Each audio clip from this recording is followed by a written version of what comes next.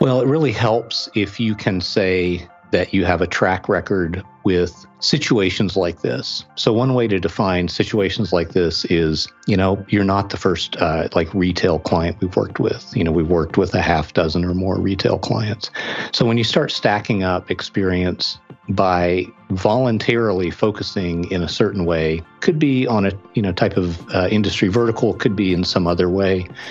Like, we only do e-commerce, or we only do, membership community sites or something like that. Either way is perfectly valid way to start stacking up experience. G'day, folks. Welcome to another episode of the WP Elevation Podcast, the show where we help WordPress consultants just like you turn your creative passion into a profitable business. I'm your host, Troy Dean, and our feature guest this week is Philip Morgan from Philip Morgan Consulting in Northern California in the United States.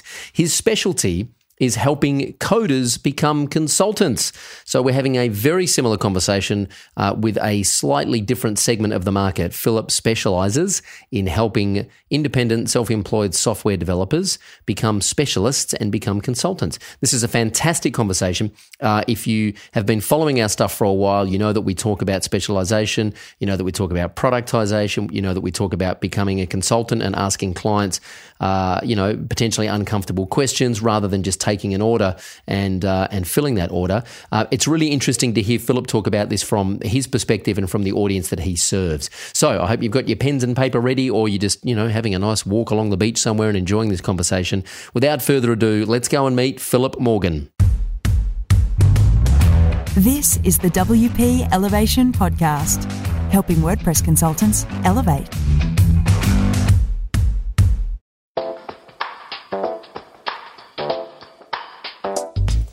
Just before we get into this episode of the podcast, I have a quick favour to ask. If you're enjoying the show, please subscribe on iTunes at wpelevation.com/iTunes. Or if you're not an Apple user, you can get us on Stitcher Radio at wpelevation.com/Stitcher. And please, if you are on iTunes, leave us a rating and a review. It really does help us come up in the search results and get the show in front of a wider audience. And we love your feedback and we read all of the reviews. Thanks in advance. Now let's get back to the show. G'day folks, Troy Dean here again on the WP Elevation Podcast. We're live streaming this onto Facebook, and this is our second intro because I forgot to hit record.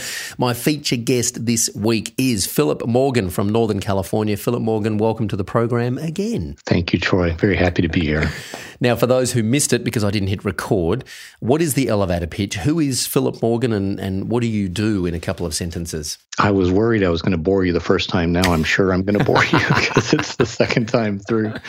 My name's Philip Morgan. I'm a marketing consultant. I help self-employed software developers. Well, for years now, it's been help them decide how to specialize in a way that amplifies their career. I've become very interested in this opportunity that some developers have to transform into something more like a consultant. And so that's currently my focus is helping developers who want to make that transition do so. Awesome. The obvious question is, why? How did you get into this? And why is this the thing that you've decided to devote your life and energy and resources to? Well, no one else was doing it. There are people doing it for marketing firms. There are people, providing this kind of insight for other types of businesses. I did not see anybody doing it for self-employed software developers. And, there's this interesting situation with developers where a lot of them have skills that are very highly valued, very in demand, which is great. But there's a kind of, it's not the typical feast-famine cycle. Mm. It's more of a 5 to 7 year technology cycle that prevails. And I see a lot of developers who they ride a skill set through that 5 to 7 year cycle. And then towards the end of it, they have a sort of, oh crap moment of, what am I going to do now? PHP is not commanding the kind of rates it used to. That would be one example. I'm not here to pick on any particular type of developer, but oh, why not? I mean, give it to PHP. We do all the time. We're WordPress people, so we love sticking it to PHP. It's always given us grief. Or Ruby on Rails, or any kind of coding language. I mean, Ruby on Rails was massive when I first started out, and it was like the thing. You had to be a Ruby on Rails developer, and then very quickly it became Node.js or React, and I was just like, whoa! I can only speak 2 languages. I'm not learning 4. And that's when I bowed out of developing for that exact reason, because I felt like my skill set was redundant and I wasn't about to go down a rabbit hole and learn something else. The thing is, it's predictable. It happens. These platforms, the languages or platforms do reach maturity, and you can make a decent living. That's not really what I'm saying. What I'm saying is, when there's this inverted relationship between supply and demand, that tends to happen early on. Like React developers right now are just in a great position because there's more demand for their skills than there is supply. That situation almost always flips and rectifies itself. Yeah. Those juicy rates attract people who have a lot of time on their hands, and they can become very competent developers rather quickly. There's not really an information barrier. There's very few barriers to entry. And so it flips, and all of a sudden you're like, wow, I'm getting rate pushback, or I'm not seeing the rates advertised that I used to. And so even though developers have really valuable skills, I hate to see that happen, because it feels, and I'm curious if you felt this, Troy, if it feels a bit like reinventing yourself every 5 to 7 years. 100%. Yeah, definitely. I mean, I remember when, I vividly remember when CSS preprocessors happened. And I'm a bit of a hack. I mean, sure, I wrote my very first content management system in Notepad+ on an old Sony Vaio laptop, and it was in HTML and CSS and PHP and MySQL, because they're all, open source languages, fairly easy to learn. As you say, there was no very low barrier to entry except time. I had time on my hands. And then the CSS preprocess happened. I was following Chris Coyier over at CSS Tricks, and I'm like, wow, this is going to speed up my development process so much. I'm going to be so much more efficient if I just spend the next 3 months going down a rabbit hole to learn how to do it. And that's when I said, I was at a fork in a road, and I had to make a decision about whether I was going to continue to be a developer and become a really good developer, or if I was going to do something else, which was spend my time talking to clients and designing strategy. And I decided that was, for me, that was more fun. 5 years' time, I would rather be designing strategy for clients rather than actually cutting code. So I actually drew a line in the sand, said to my business partner, I'm out, I'm done. I'm not coding anymore, because I'm not going to reinvent myself again, because this is a never-ending loop. I'm just like on a treadmill here, How old were you when that happened? I was 13. No, I'm kidding. I was I was a late bloomer. So I would have been 2007 I started WordPress. So 2005 I started coding seriously. I mean, I'd been mucking around in Flash ever, before that, but and HTML and CSS since the late 90s. But really, 2005. So maybe it was 2010 or 2011. So I would have been. What does that make me? Like 37, 38? Yeah. That's about the decade when I see a lot of developers who are ready for something different. Yeah. So there's a pattern there. It's like it's usually the second to fourth iteration, of like, I just don't have it in me to like, re-up. Yeah, and you know what? I was hanging out in forums to learn CSS pre-processing, and I vividly remember looking at all of the avatars of all the people leaving comments in the forums, and they were, respectfully, but they were all kids. They were all like 22-year-olds, and I'm like, I felt like an aging rock star who was like still trying to play the young person's game, And at that time I thought I should just employ these kids to do what they do really well and actually grow a business and not code anymore. And that's kind of the decision I made. That's an interesting one. So it's like that's the problem that interests me, is like, what do you do next when you just don't want to do another round of skills-based learning and you're looking for something different? Yeah. One thing you said that's interesting that I think points to how you get out of that is you said you were interested in talking to clients and doing strategy. And I think of strategy in a couple different ways, but I think in the world of technology, you can think of it as how are we going to apply this to the business, whatever the technology is. It doesn't, there's this question is not limited to one technology. It's whatever it is, whether it's an ERP system or, a website that's at the heart of a new marketing initiative, or it doesn't matter. The question of how is this going to integrate with the business is a critical question. And I think that is start thinking about strategy. Yeah. And I think we get a lot of questions in our program about, discounting. Like all of our people are WordPress consultants. We call them WordPress consultants. And they're like, well, how do you compete with someone who's selling a WordPress website for $1,500 and we're trying to get paid $3,000? How do you compete? I'm like, listen, it's really simple. The people who are selling a website for $500, they're order takers, right? You place an order with them, they deliver what you've ordered and they give it back to you, and they do not care at all whether it's successful. They just are filling an order that you've placed. The difference between you and them is you actually care about the success of what it is you're delivering to the client. And for me, that's the difference between someone who's talking about strategy and someone who's just a coder for hire. Yeah.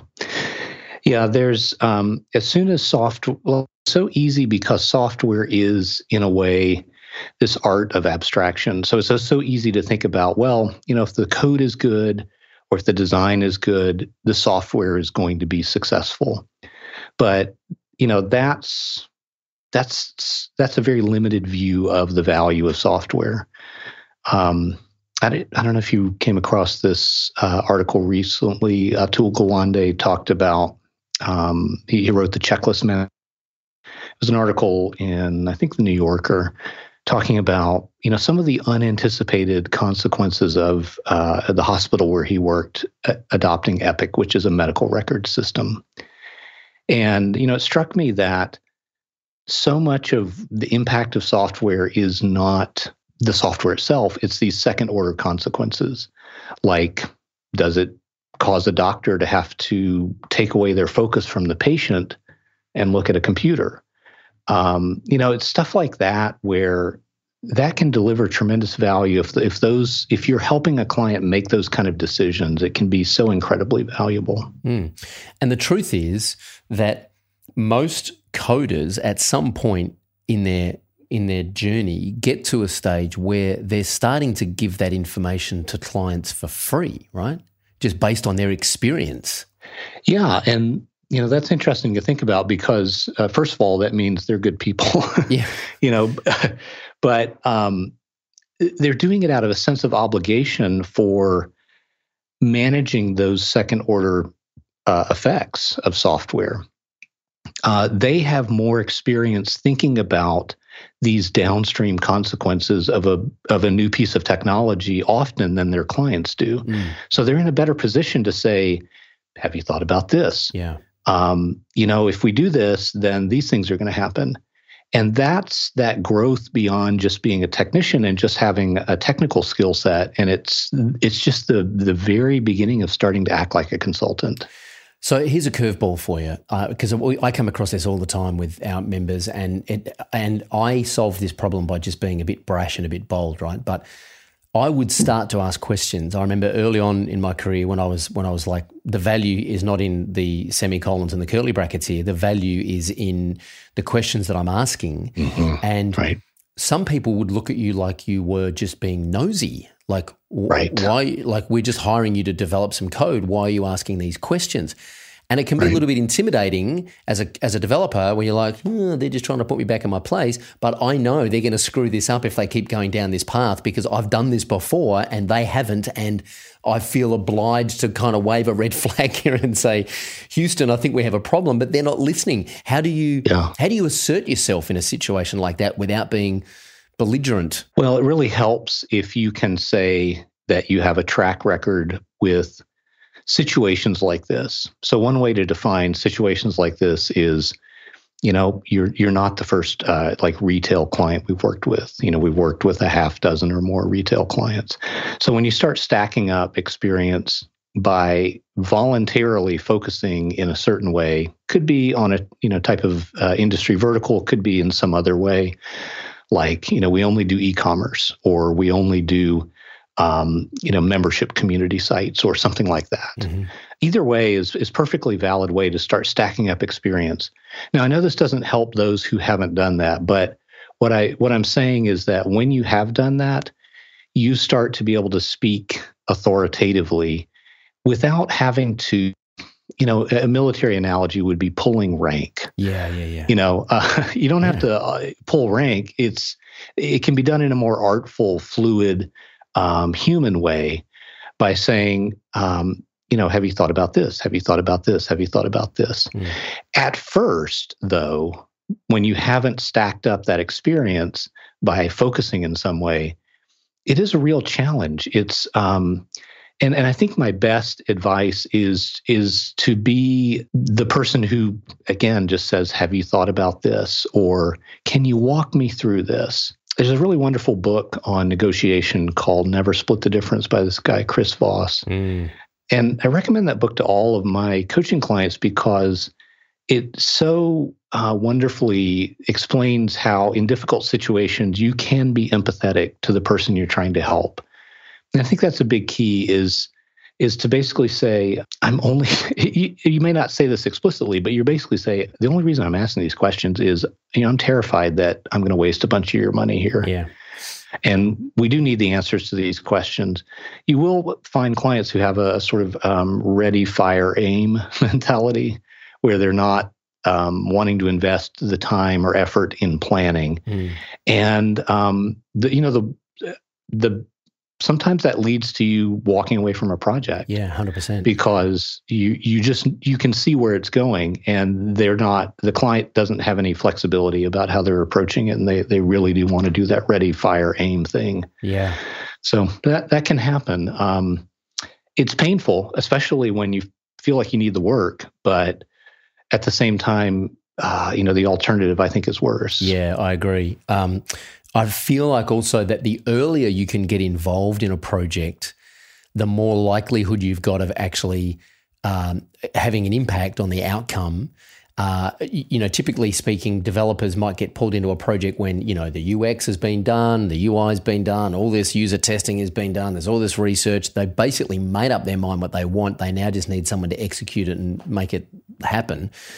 And they don't want to spend a lot of time answering questions because they're afraid they're going to unravel a lot of the work they've done already. The truth is, if the developer was involved from day one, it would probably be a very different project right now because they would have that experience. So we find a lot of people in our space are rely on those third-party relationships for business. So they'll say, well, I get all my business from a local marketing agency who needs a developer, but they're also frustrated because they never get invited into the early client meetings. And my advice is, well, that's the trade-off. Unfortunately, like if you're not prepared to leave the building and go and find your own clients, that's one of the trade-offs is you're inheriting someone else's relationship. And so you've got to know your place, but try and add value without pulling rank. I was never really diplomatic about that. Diplomacy is not my strength. So I would just pull rank and tell people I thought they were stupid, and here's why. But I would back it up with experience. What are some of the things that developers can do in order to try and get into those relationships early on so that they're not just coming in at the tail end? I don't have any good news here. If you are outsourcing, I'm so sorry to say that, because this is how I started out. I bet money it's how you started out. Sounds like a lot of the folks in your program have started out the same way. If you are outsourcing your business development, you're going to take what you get. And you're not going to have a lot of influence over where the project is in the sort of project development pipeline when it becomes an opportunity for you. Yeah. And those are definitely situations where, again, if you're brought in for a staff augmentation role, or hey, we've designed this thing, we just need you to code it up and QA it and get it live. You just don't have a lot of influence. So what you have to do is accept that. That's what you get. You get sort of leftovers when you outsource your business development to your network and just ask, hope that people send you business, or you have one of these partnerships, which is a little bit better, like partnering with a designer. Oftentimes they're going to sort of handle the project before it gets to the development phase.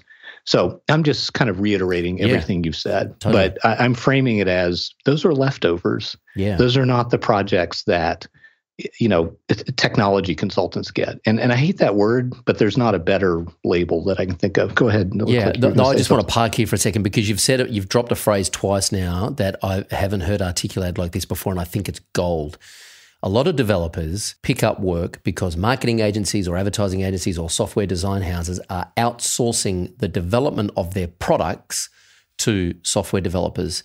But you've just flipped that on its head and said if you are outsourcing your business development to a design agency or a software design house or a marketing agency or someone else who's doing the client front-facing work, then you basically inherit what you get. And that is a fantastic way of thinking about it, because if you are not finding your own clients and building those relationships, that's exactly what you're doing. You are outsourcing your business development. I've never heard anyone articulate it like that before, and I'm totally going to steal that if that's okay. I'll give you credit, of course. Please do. Yeah, and in a way, it's worse than the typical outsourcing relationship because you have no control over how it's done. Yeah. So that's the bad news. The good news is that you can take control of it. It is possible. And here's what I recommend. First of all, I recommend that you start thinking about the business impact of whatever it is you do. So if you write, if you build, you just kind of survey everything you've ever done and look at where was that impactful at a business level? Not where did I write great code, not where was the project really stimulating and interesting for me personally. Those are things we want, but the thing that is most important here is where did I have business impact? Okay, let's say that it's, you look back and you see a couple websites that really move the needle from a lead generation perspective. That's an easy example to go with. It's by no means the only way to create business impact, but since we're talking about websites here, I think it's a good example to go with. You start talking about yourself as someone who creates that result for clients. That's step one. Step two, you think about anything that upsets you because you feel like things are not being done right, or there's a better way to do things. So you search your feelings, young Skywalker. You look for the things that are upsetting to you because those can often point to something where you can develop an opinion. And if your opinion is consequential, if it's meaningful to the outcome of the project, then it can become a point of view. It can become you saying, this is how things should be done. Now, your opinion needs to resonate with the people who write checks at your clients. It can't be, spaces versus tabs. I'm sorry. That's right. You can have an opinion about that, but that's not going to be a point of view that resonates with a client. A point of view would be something like, graphics and layout are secondary to something else when it comes to lead generation. So you see how it ties into lead generation. It's an opinion, but you could probably back it up with experience or data or just reasoning. Yeah. And I'm making some of this stuff up. Of course. Okay, but to illustrate the example. And then you need to get this point of view in front of people. I'm doing the exact same thing I'm describing right here, right now. Okay, I have a point of view on this stuff, and I'm getting it in front of people who might care about that and might benefit from hearing it. Yeah. So excellent segue into my next question, because basically my two-pronged question was, you and I both know that that the key to this is to specialize, not become a generalist. I'm sitting here looking at Seth Godin's latest book, This is Marketing. We just gave a copy away. We're giving a copy away this morning on our live stream show. Seth Godin's been one of those men that's been talking about, and Zig Ziglar talking about, better to be a meaningful specific than a wandering generality. They've been saying this for years. So specializing 100% is going to allow you to then focus on the kind of work that you want to do that has the impact on the kind of people that you want to work with. My 3-point criteria for working out the projects I want to work on is where did I have the most fun, where did I have the most impact, and where did I make profit? I mean, that's basically the 3-pronged criteria. Question though, I'm a developer. I figured out my specialty is helping enterprise clients improve their efficiencies through really slick corporate intranets, right? Okay. That's Great. my specialty. I don't want to leave the building. I don't want to start a blog. I don't want to be on podcasts. I don't want to go to networking events. I don't want to be on Instagram. I hate LinkedIn. What do I do? How do I get clients? Well, you find the thing you hate the least, since you appear to hate every form of lead generation that is effective. Now, I love them all, by the way, but I'm just giving you examples of stories that we hear really all tough the time. One to work with yeah. This is the pushback we get all the time is, I don't want to leave the house. I'm, really happy behind the computer, and I don't want to, be on social media, and I don't want to go to live events, and I don't want to talk to people. I just want to do my work, and If you can't show up in a place where the people you're trying to reach already are showing up, then your chances of reaching them are very low. There are rare situations where you can do things like you might be able to hire a lead generation company. In the situation you just described, Troy, where you have that clear focus on, I think you said enterprise companies, that's clear enough. I mean, that's a sort of demographic, like, okay, they've got to have between 500 and 50,000 employees. All of a sudden, you're starting to line up against search filters that LinkedIn gives you. You don't like using LinkedIn? You can pay somebody else to do it. There are companies that will do lead generation if you have a relatively clear criteria and you have, sort of value proposition. And what you just described is a value proposition. I can increase efficiency in this specific way if you meet these criteria. So you could do that. But really, I think we just have to be honest and say that you're not cut out to run a business if you're not prepared to invest in business development. You can go a surprisingly long time on luck and outsource your business development to your network and do things like that. But if you're not willing to spend 30, 40% of your time doing business development, you are going to get the leftovers. Yeah. And I feel like that's a kind of a time for tough love, I guess, when someone says that. Yeah. Now, within the range of human preferences, like I think we can find something that's a little bit of a head start for that person.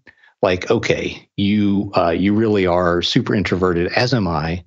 But maybe writing is sort of your the thing you hate the least. Okay, well, let's find a way to make that work for you.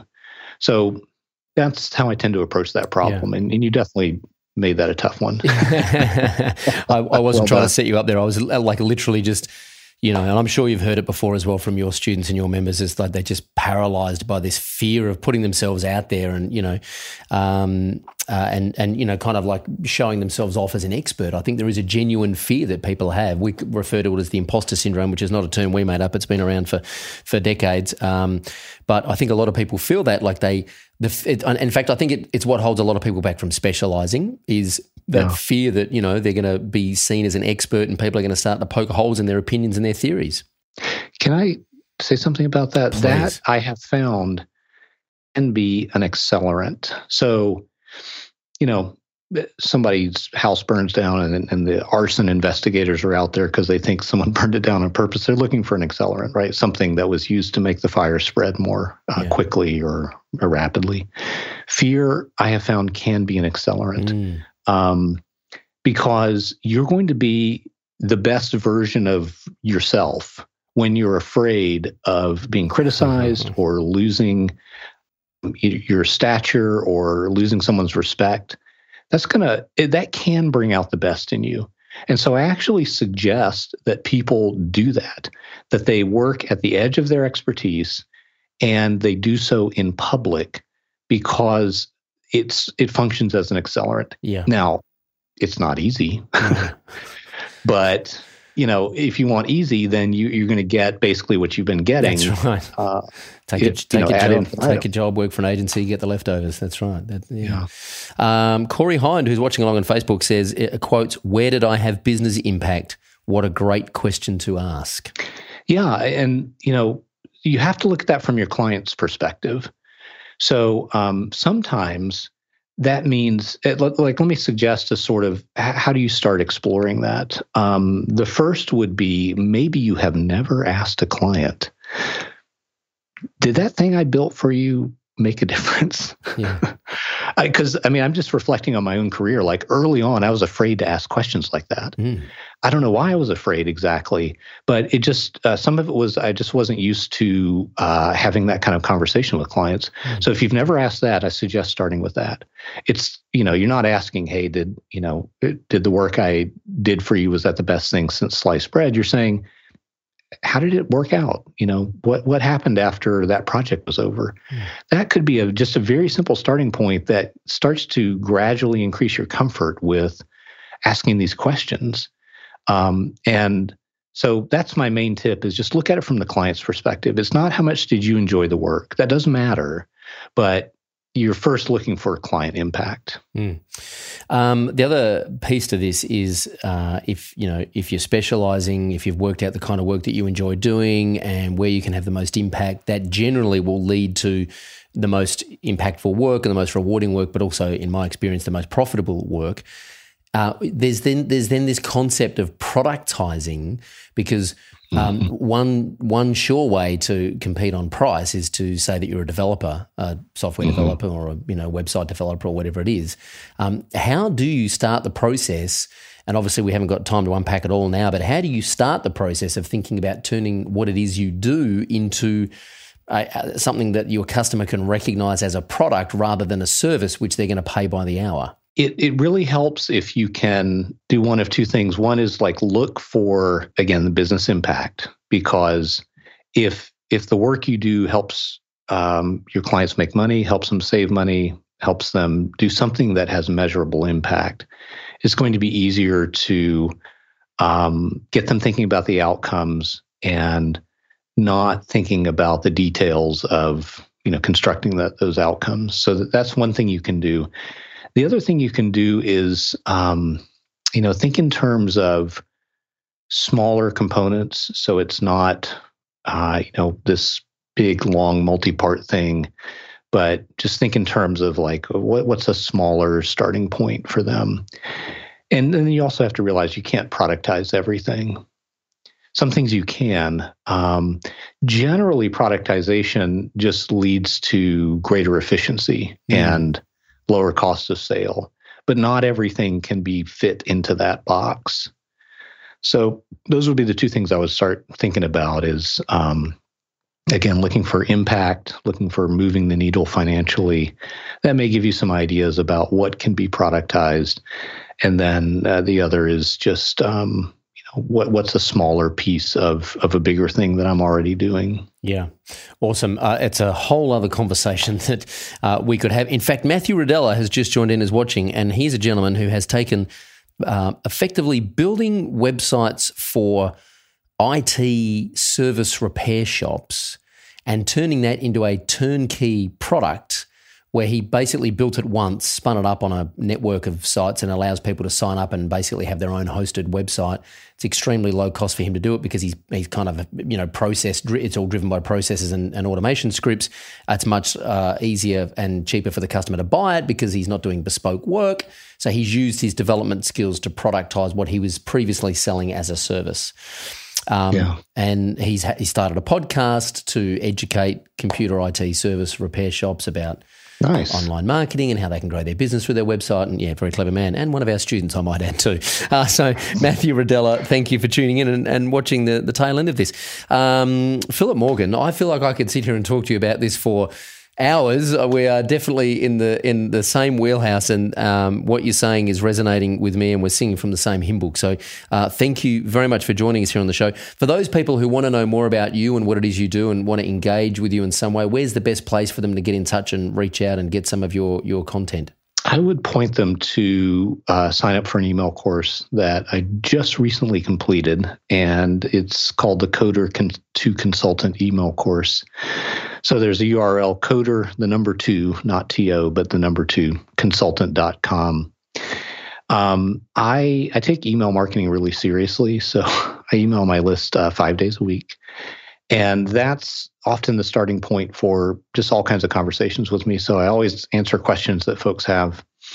Clients usually find out about me first through my email list or something like this where I'm on someone's podcast. anyway, go to coder2consultant.com, sign up there, and it could be the beginning of a beautiful friendship. Who knows? Awesome. That URL is up on the screen for those of you watching on Facebook. Coder, 2consultant.com. If you're listening to this on your favorite podcatcher, we will put that link in the show notes, which will be at wpelevation.com/Philip Morgan. All one word, all lowercase, and one L in the Philip, I believe. Is that right? That's right. There we go. Perfect. You can blame my parents for that.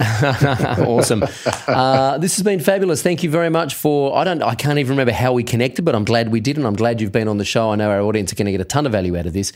Keep up the great work, and I look forward to following you online and being a part of your journey. Thank you, Troy. Very glad to be here. Awesome. There you go, folks. That's how you finally record an episode of the WP Elevation podcast. Thanks for playing along. Usual things, go and subscribe on iTunes, leave us a rating and a review. It does help us come up in the search results. And reach out to Philip at coder2consultant.com. Sign up for his email course. I look forward to seeing you again on the podcast or on Silence is Golden, our live show that goes out Tuesday mornings at 10 o'clock Sydney time. Until then, I'm Troy Dean. Go Elevate. Well, I hope you enjoyed that conversation with Philip Morgan and that episode of the podcast as much as I did. Please subscribe at iTunes, wpelevation.com/iTunes. Leave us a rating and a review. It really does help us come up in the search results. And get on over to Facebook at wpelevation.com/Facebook and like us over there, because we live stream the recording of these podcasts, so you can actually catch them live on Facebook as we bring the guests live in on Skype. And as we record them, we've got multiple cameras set up and beautiful microphones, and Max is doing an amazing job producing the show with the lower thirds and the station logo and all that fancy pants stuff. So it's definitely worth checking out. And if you happen to ask a question while I'm shooting an episode of the podcast, I will ask the guest that question live on the show, so you can be a part of the show. We also, of course, put out Silence is Golden every Tuesday morning at 10 o'clock Sydney time over on our Facebook show. So get on over to wpelevation.com/Facebook, like us over there and get the updates. And you can also subscribe at YouTube, wpelevation.com/YouTube. Subscribe to our YouTube channel. You can see video replays of the podcast, Silence is Golden, and also our how-to tutorial videos to help you become a better WordPress consultant. Look forward to your company again soon. Until then, my name's Troy Dean. Go Elevate.